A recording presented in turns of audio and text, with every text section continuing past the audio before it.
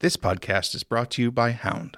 Hound comments on style violations and GitHub pull requests, allowing you and your team to better review and maintain a clean code base. Try it now at houndci.com.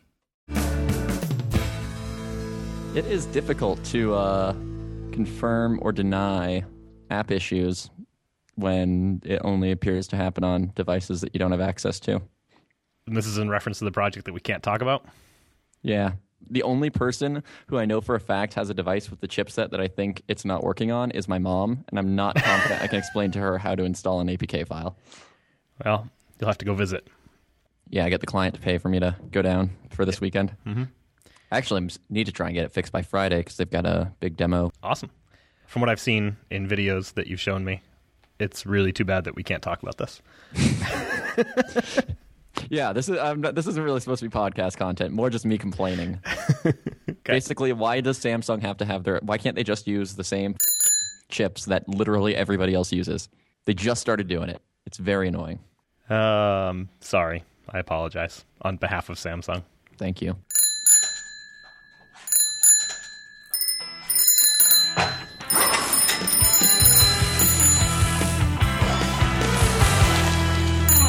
Hi, Sean.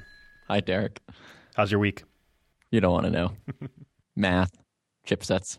I finished up that last project I was on, and on the last episode I talked about how I was really trying to have no commits that added lines, and that morphed into I want to have the most deletions in the app ever, which, the app was a few years old, and there's a lot of vendor JavaScript, so anytime they update vendor JavaScript, people get credit for a lot of deletions. So right. Most of my deletions were pretty legit, and I was sitting there at 25,000 deletions. And I was coming to the realization that I just wasn't going to be able to find another 20,000 deletions that I had to pass to get to number one. But my ratio was really solid, right? I had a really low number of lines added. So I was pretty happy with that, pretty enthused. And then this client developer, Michael, who had, I believe, a handful of deletes, he found a log file that somehow got committed to GitHub. Oh, and it shit. was 45,000 lines. Oh, that sucks. So he found it, close. and then he sent me a message immediately that was like, how did you miss this one? And I could not believe it. And so then that renewed my vigor for okay, I'm going to find some more, here's some vendor JavaScript we're not using at all, or I can totally eliminate just by moving these 3 lines around. So I ended up finding just that alone, and then he found another CSV with 500 lines or 5,000 more lines in it that was committed for some random reason after I had passed him. So it went neck and neck, but I won. I'm very happy. I had the most deletions. Nice. I ended up with 51,000 deletes and 8,000 ads or something. So I was pretty happy about that. It's a good ratio. I want to have that effect on every project. Why was the vendor JavaScript not minified? Well, here's the thing. If you're going to have vendor JavaScript, this is a real topic now. If you're going to have vendor JavaScript, why would you minify it? Let the asset pipeline minify it. I guess that's fair. Because if you're in development and you end up in some random jQuery plugin that I know, it's not like when it goes into jQuery code and I'm I am not going to debug jQuery code, but if it goes to some jQuery plugin, I'm highly suspect of the quality of most jQuery plugins. Well, sure. So I'm fine stepping through that code and trying to figure out if there's a bug in the jQuery plugin. And you can't really do that very easily if it's been minified. So that's fair, I guess. They actually had originally been checking in minified versions, and I requested that if they were going to vendor JavaScript to check in the unminified versions. Why were they vendoring JavaScript? Well, what are the alternatives? Bower. RailsAssets.com. Yeah, Rails Assets. I think it's .org.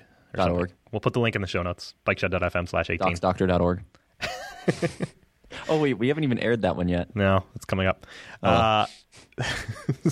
Free plug. Yeah, so your options are Bower in conjunction with Rails, which I don't know. Bower has so many similar problems that NPM has that we have yet to enumerate, but someday we will have the NPM podcast. Okay, but here's the thing. Arguing against using the JavaScript package manager because it has problems is like the same people who are arguing that Git submodules are better than CocoaPods for managing iOS dependencies. Yeah, it has problems, but it's better than vendoring everything or using submodules. But I really hate this approach. I don't think it's better. There's no good solutions here, damn it. I really don't think it's better than Rails asset gems, especially if you use railsassets.org. Yeah, I mean, I think railsassets.org is a good solution in general. So if for people that's not familiar with that, basically it looks at Bower, I believe, or maybe even just Bower. GitHub. It looks at Bower, It's Bower, which actually looks at GitHub, which is one of the problems I feel like with Bower. But it looks at Bower and then wraps a gem around a bunch of Bower packages, basically. Yeah. So you just set your source to railsassets.org, and then the gem names are like rails-assets- and then whatever the package name in JavaScript is. Something like that, yeah. And it's pretty good. It works out well. I had written one of the things that it's probably my most popular blog post on my personal blog is I had written a post about how to gemify assets when Rails 3.1 came out, because I really liked the idea of having versioned JavaScript assets in your application. And I don't think at the time Bower was really around. I think it came out like right around the time Rails 3.1 came out. Am I right about that? Yeah, Bower was not around then. Right. So I thought that was a good solution. And I wrote a bunch of asset gems, and then I wrote that tutorial on my website about how to create them. And people started creating them, and people started using them. And then I quickly realized maintaining them is a pain. And so most of mine, like the most popular one I have is for Moment.js, Moment.js-Rails, and I only update it when somebody like opens an issue and it's like, hey, this isn't updated yet. And even then, I try to get them to update it, and then I just merge it in. Welcome to the Moment Rails core team. Yeah, I did have one person take over for a little while, but he seems to have also been afflicted with the same thing that I was afflicted with, because then he went away. Well, just for the record, you do still need to have manually gemified assets. I'm not sure if Rails Assets does this for you, but for just straight up Bower, that won't work if you're dealing with assets that provide custom style sheets or images. Why not? Well, so it's mostly images are the biggest issue, because the asset will then reference the images, except the images are going to get hashed. And then this is even assuming that the asset pipeline goes and looks in these places, which I don't remember if it will even find those images in the first place. But then even if it does, it will end up hashing them, and then same issue with style sheets. Right. So if you have straight style sheets that say like image URL is something is like, /images/logo.png, then if that gem has images in it, Rails is going to put the MD5 on the end, is going to basically, what do they call that process? Hashing, fingerprinting or whatever. Fingerprinting, yeah, that's right. So when Rails fingerprints that image asset, the original bare asset is no longer going to be there. Yeah. And so it's not going to work. It used to work before Rails 4, I think. Before Rails 4, when you compiled assets, you got both the fingerprinted assets and the actual assets, I believe. I don't think that's ever been true. I know that we changed it so that if you do something wrong that I don't remember what it was, where we would fall back to if we don't know of the asset, we'll just try, like in the image URL helper in Sass. I know we used to, if we didn't recognize that path, we just fall back to whatever string you gave us. And that would mean then that your stuff would work in development, but then not in production. Because in development, when we're doing routing, we do just fall back to the non-fingerprinted URL will work in development. Anyway, and you'd have the same issue with the assets from the images from Bower, which again, I'm not even 100% positive that the asset pipeline even finds them, but if it did find them, there would still be issues. Yeah, I mean, if depending on how, I haven't looked at how Rails Assets packages those, but it should find them. I mean, you have to have them in the right location, though, I guess, right, is what we're saying. Yeah, it's true. I think. I don't know. Ugh, dependencies that provide images and JavaScript and CSS. Right, and that's the nice thing is that, most of the time you're talking about something like Moment Rails, which certainly doesn't have style sheets and certainly doesn't have images. Right. And then most of the really popular things that have style sheets and images, like Bootstrap or Foundation, have actually separate, well-maintained gems. But then that starts to bother me, because then you have some of your dependencies for that type of stuff specified as Ruby gems and some of them specified as Bower gems. Unless you're using Rails Asset. Right, if you're using railsassets.org, railsassets.org. I think it's the best solution available right now. You don't have to deal with changing your Heroku deploy. You don't have to have Node installed. You don't have to other things. Okay, yes, stay with that. So I started on a project for MIT, and it's for the Office of the Provost, and they have a basically there are a bunch of like professional associations that have Like if you're getting a degree in mechanical engineering, then we have these outcomes we expect you to have gotten from your degree, right? So we expect, accredited schools to have 80% of people at this point to have, good knowledge of, I don't know, whatever you learn in mechanical engineering class, right? So it's basically a web app to start trying to track these better because it's a nightmare, and none of the administrators or professors or teaching assistants that manage this stuff actually like tracking any of this data. Is this going to end up giving them visibility into how many of their students actually were able to get jobs with their fancy degrees? No, I don't think so. This is specifically just to satisfy, they're called ABET requirements, ABET. So it's specifically just to satisfy these organizations that certify MIT as like an ABET accredited, mechanical engineering program or something like that. But what's really cool about the project that I really like so far is, first of all, in comparison to my last project, it's so small and the problem set is pretty small that like there was this established app that had some errors, it has some rough edges, and basically we're going to spend the first week fixing those errors and the rough edges, and then we're going to spend the second week improving the experience, and then that's going to be it. But when we got started with it, Melanie, who I'm working on it with, asked to have CI set up on it, like Travis or something like that. So like, can we get Travis set up on it? And the project manager said, he looked at the cost and he was like, I think I might have to get like a PO for that. And that's going to take longer than this project's going to run for. And I was like, well, I guess we can just keep running the tests locally. Like they pass, it's cool. And then like a day later, he's like, oh, I moved everything over to GitHub and open sourced it. And now we're on the free Circle CI plan. And I was like, oh, right. I'm doing work for a university. Like, this is great. Like, we'll slap the MIT license on there for you, and it's good to go. So I was really excited about that. But now, like, I feel like it ratcheted up the pressure. Now this thing's open source. Somebody can find it and be like, oh, what does that guy who's talking on that podcast actually do when he has to write the code? So it's trouble. Everybody go find this code base and send extensive code reviews. Yeah, ask me why I didn't just do something and demand that I use some other pattern. That'd be great. Say just a lot. I know Derek really likes that word. Right. How's your math coming? How's your homographies? Your They're good. Isomorphisms? They're good. My only issue right now is that the animators gave us the assets using... So we had a very hard time explaining to them that we are not using Unity or Unreal. And so I had originally asked them for just all of the assets as a Maya file with everything done in it. Because we have our own file format that we developed for another project that is open source now and is poorly documented. I'm hoping to finish documenting it and give a talk on it at some point.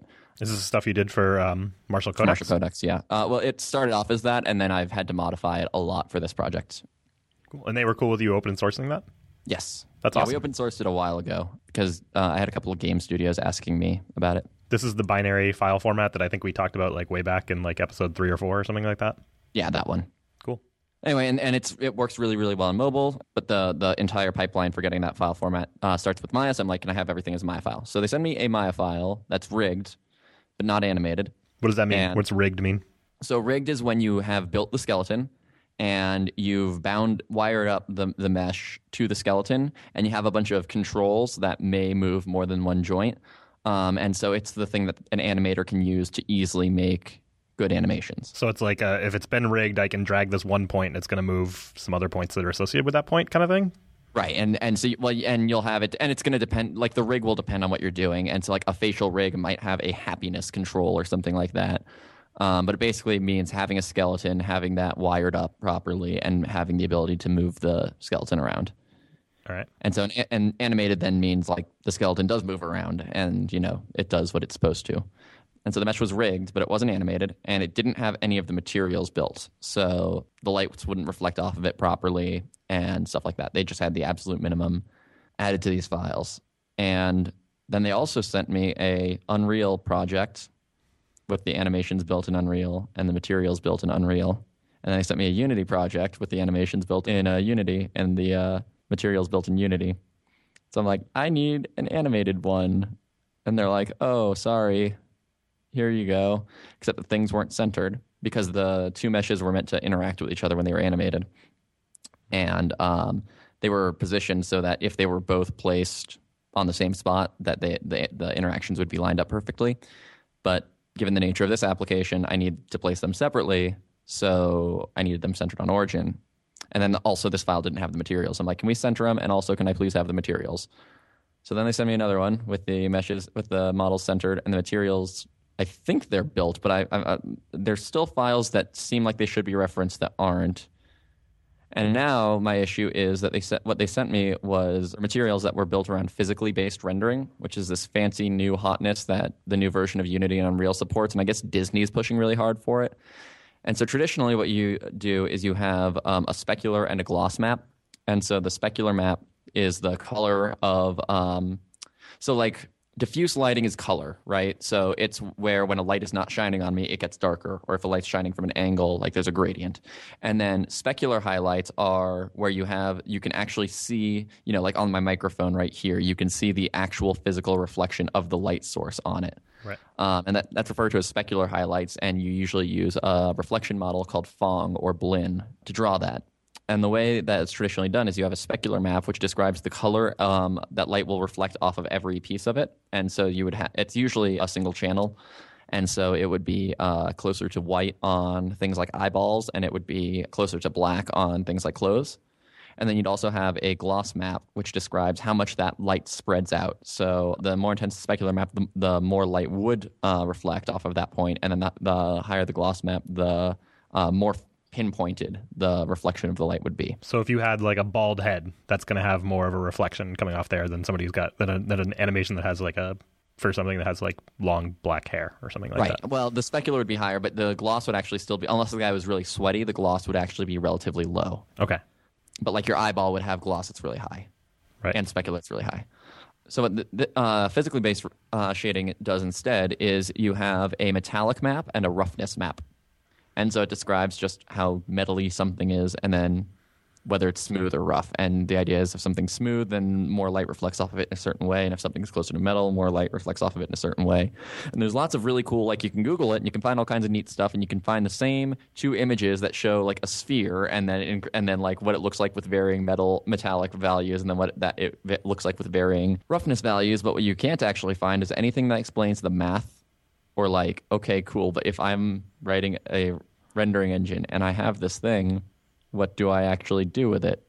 So now I'm going back to like, can I just get this as a traditional specular gloss map? Because it entirely exists as an artistic thing, because for animators and artists, it makes more sense for them to think about the actual real world material, and then it just makes it easier for them to develop like what the values for the metallic map and the roughness map should be for every point on a model, versus if you with specular, I don't actually know the artistic process behind it, but I know that ultimately you can achieve the same thing with either the traditional or the physically based, but I just can't find any. I've never worked with physically based before, and I can't find any information on what to actually do with it. So I feel like this experience basically speaks to how Unity and Unreal have basically taken over that entire space. Sure. Right? They expect that like, I'm going to give you these things. You're a developer. You're probably using them in Unity. You're probably using them in Unreal. One of those two things. Yeah, I mean... and those are... movie studios, though, but they don't have blogs. No, like, if the people who what make... does not having a blog have to do with anything? Well, okay, so just imagine if Thoughtbot didn't have a blog. Yep. Think about how many times during your career you've had your problem solved by going and finding an article on Thoughtbot's blog. Right. Now imagine every Rails developer doesn't have a blog. There are no Rails developers with blogs. We all work for IBM. Right. And they won't let us have a blog. Or we all work for Apple. I feel like this was kind of the situation when I was a .NET developer, right? Yeah, we didn't definitely have very many shared packages, and we had like very few blogs, and that was but there were better resources for .NET, because .NET was like, Microsoft like wanted you to be a .NET developer. Right. Yep. And the same isn't necessarily true for OpenGL. There's just not the greatest resources out there. There's like, especially for OpenGL ES2, which is what you're using if you're doing mobile. If you find any decent OpenGL resource out there, it's either for OpenGL 1 or it's for OpenGL, desktop OpenGL 4, which OpenGL 1 was completely different and terrible, and OpenGL 4 has lots of really neat stuff that you can't use. So it sounds like you should start blogging a lot more about this stuff. I've been meaning to. I just don't have time. Blogging about it and pushing to see if there's any parts of it that you can open source, right? So that like people have examples of this stuff, and people who have been doing this can point to you and be like, actually, there's a better way to do this. It's this way. Yeah. Or if you wanted to use those metallic and whatever the other maps were. Roughness. Here's how you would do it.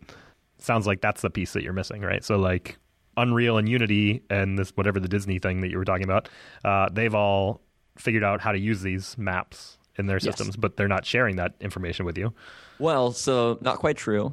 Unity will generate the OpenGL shaders and will let you see the generated OpenGL shaders.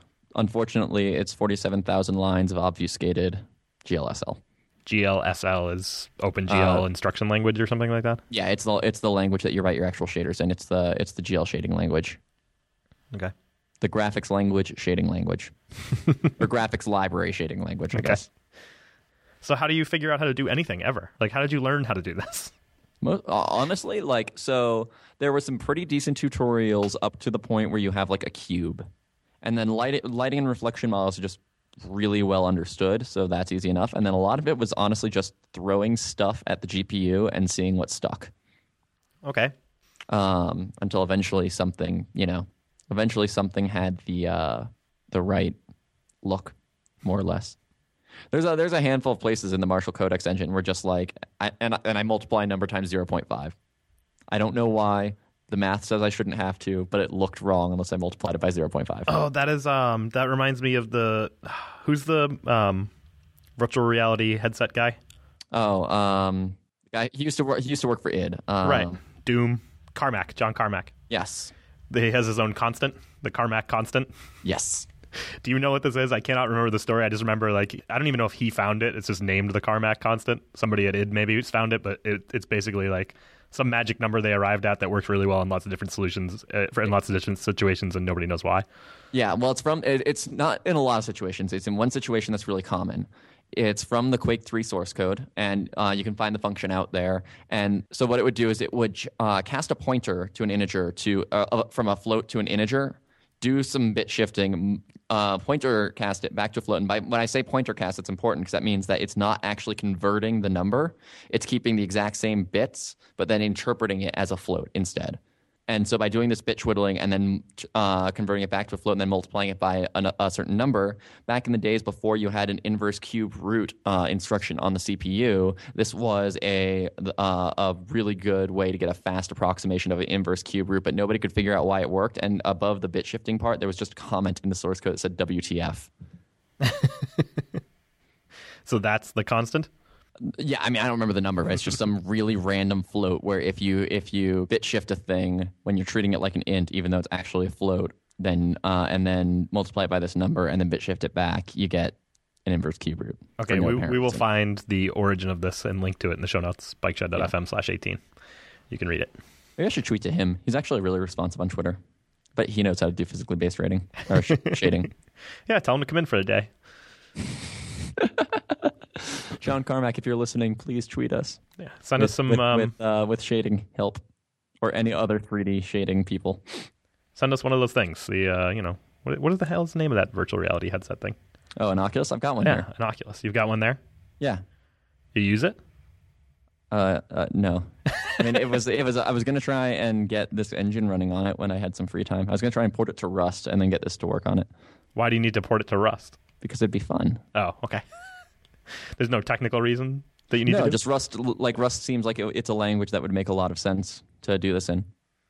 Okay. The only reason I'm not doing this current project in Rust is because both OpenCV and Vuforia are C++ libraries, and even though Rust has really good C interop, it does not have really good C++ interop. So what are you doing the project in? C++. Okay. Fun. Yeah.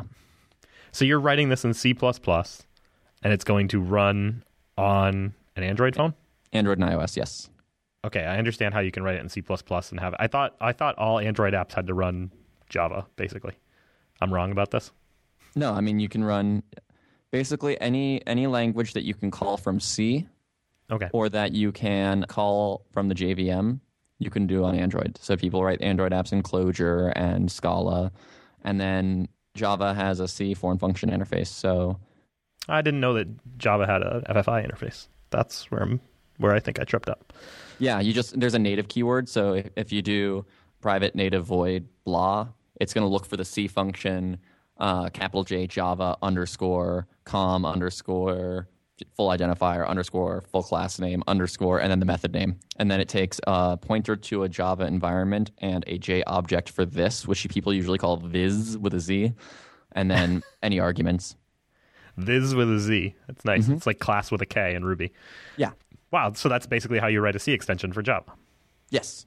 Or, and then you can call that C, that C function from Java, because that just links up magically. And then it's a little bit harder if you want to call a Java function from C, because you have to use the Java environment pointer and the object pointer and first you have to get the class identifier from the object, then you have to find the method ID for the method with the signature, and you use this weird syntax to specify the arguments because it has static overloading. So if it only takes primitives, then it's like get foo ilb if it took an int along in a byte or something like that.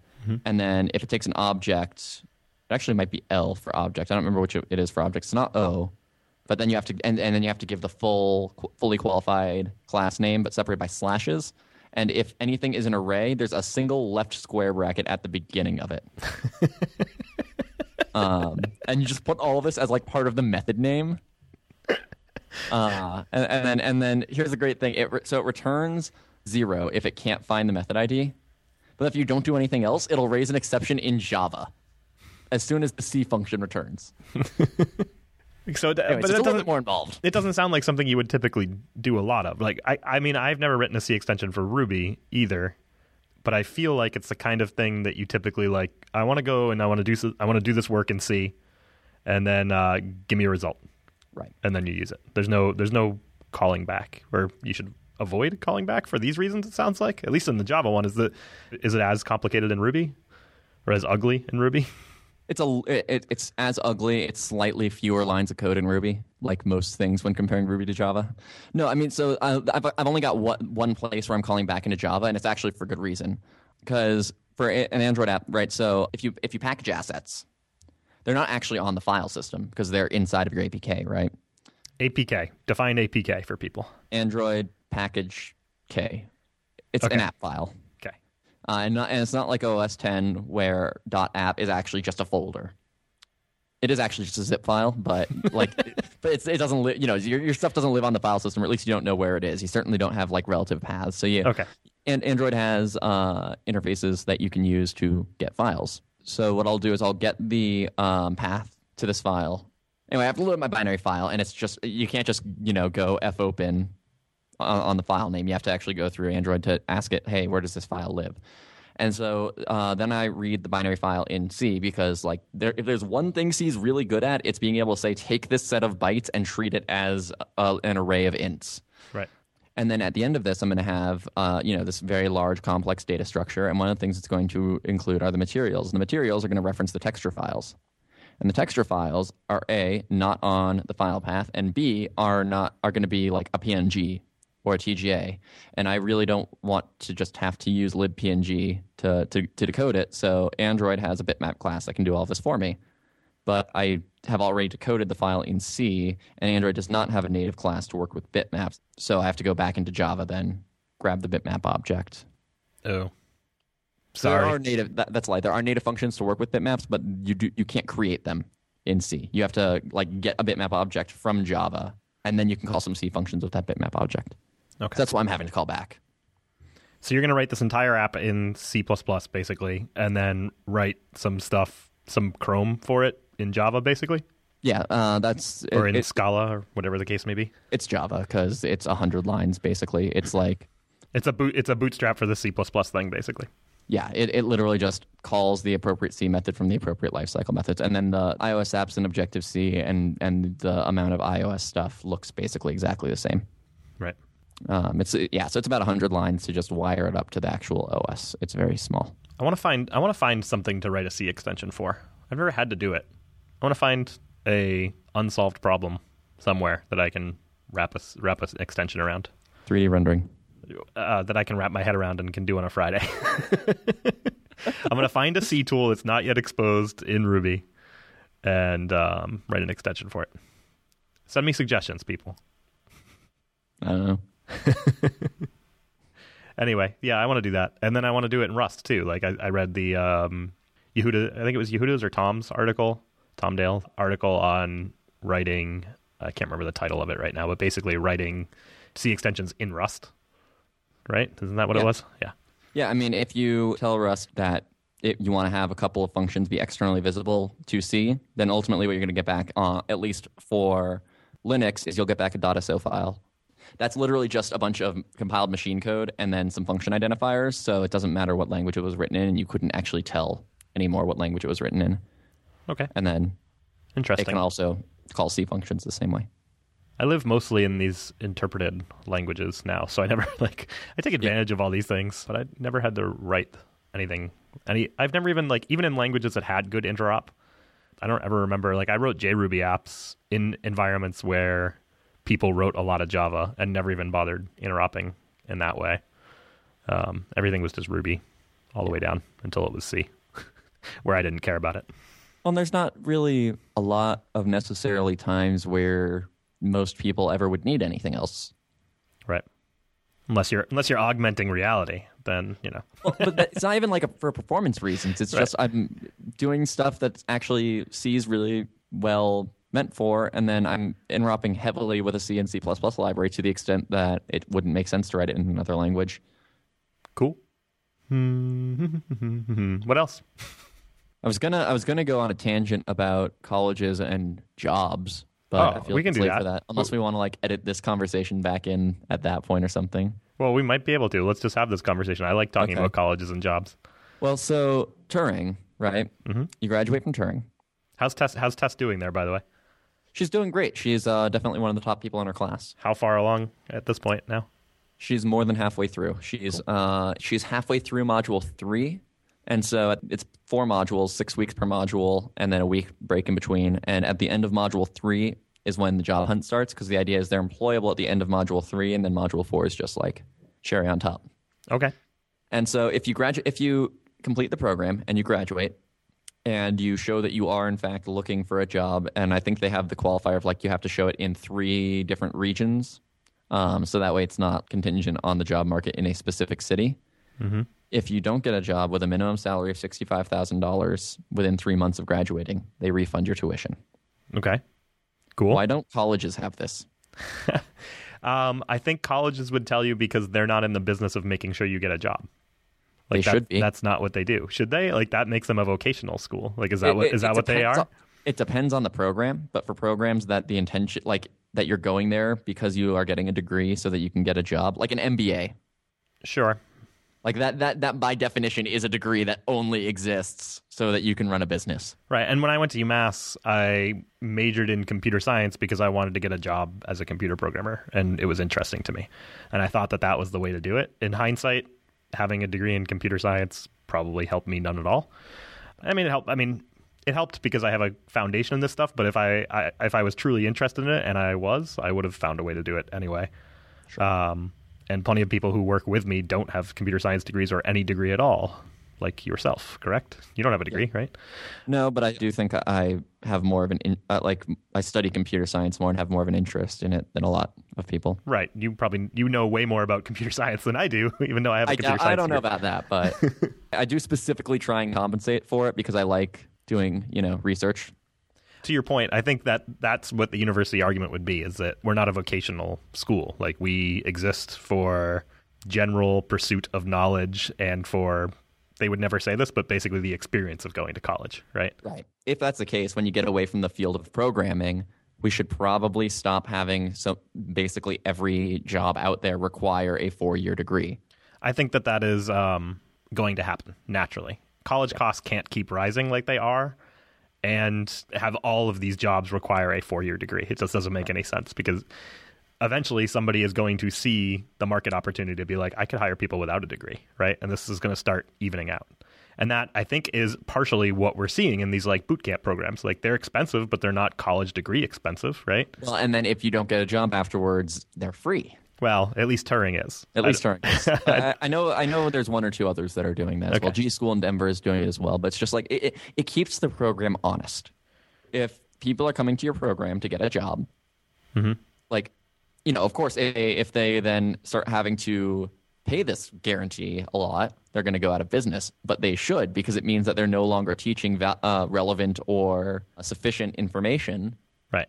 But makes those the program are worthless. vocational schools, right? So I think that that's going to happen. I think we're going to have more vocational schools. We're going to have more apprenticeships, and we're going to have more community colleges and things like that, filling the void of these schools that cost $40,000 a year that can't take everybody because nobody can afford that much money. Right. But even like community colleges, I think they should absolutely be able to have the same guarantee as well, because a community college definitely is more of a 2-year degree to be employed afterwards or employable. Yeah, I'd like to see it, but I won't hold my breath. I think that changes exactly, particularly on like the university scale, right? That changes what those places view themselves as and what I think most people get out of them. Like, I am one of the few people I know from college that works in a field where I got my degree, right? So like my wife has a degree in English, and she really liked her degree in English and liked that program, but she's not a writer or whatever you would do with a degree in English. Teach English. Which is what I always teased her about in college. But UMass owes her no money for that. Like, she got what she wanted out of it.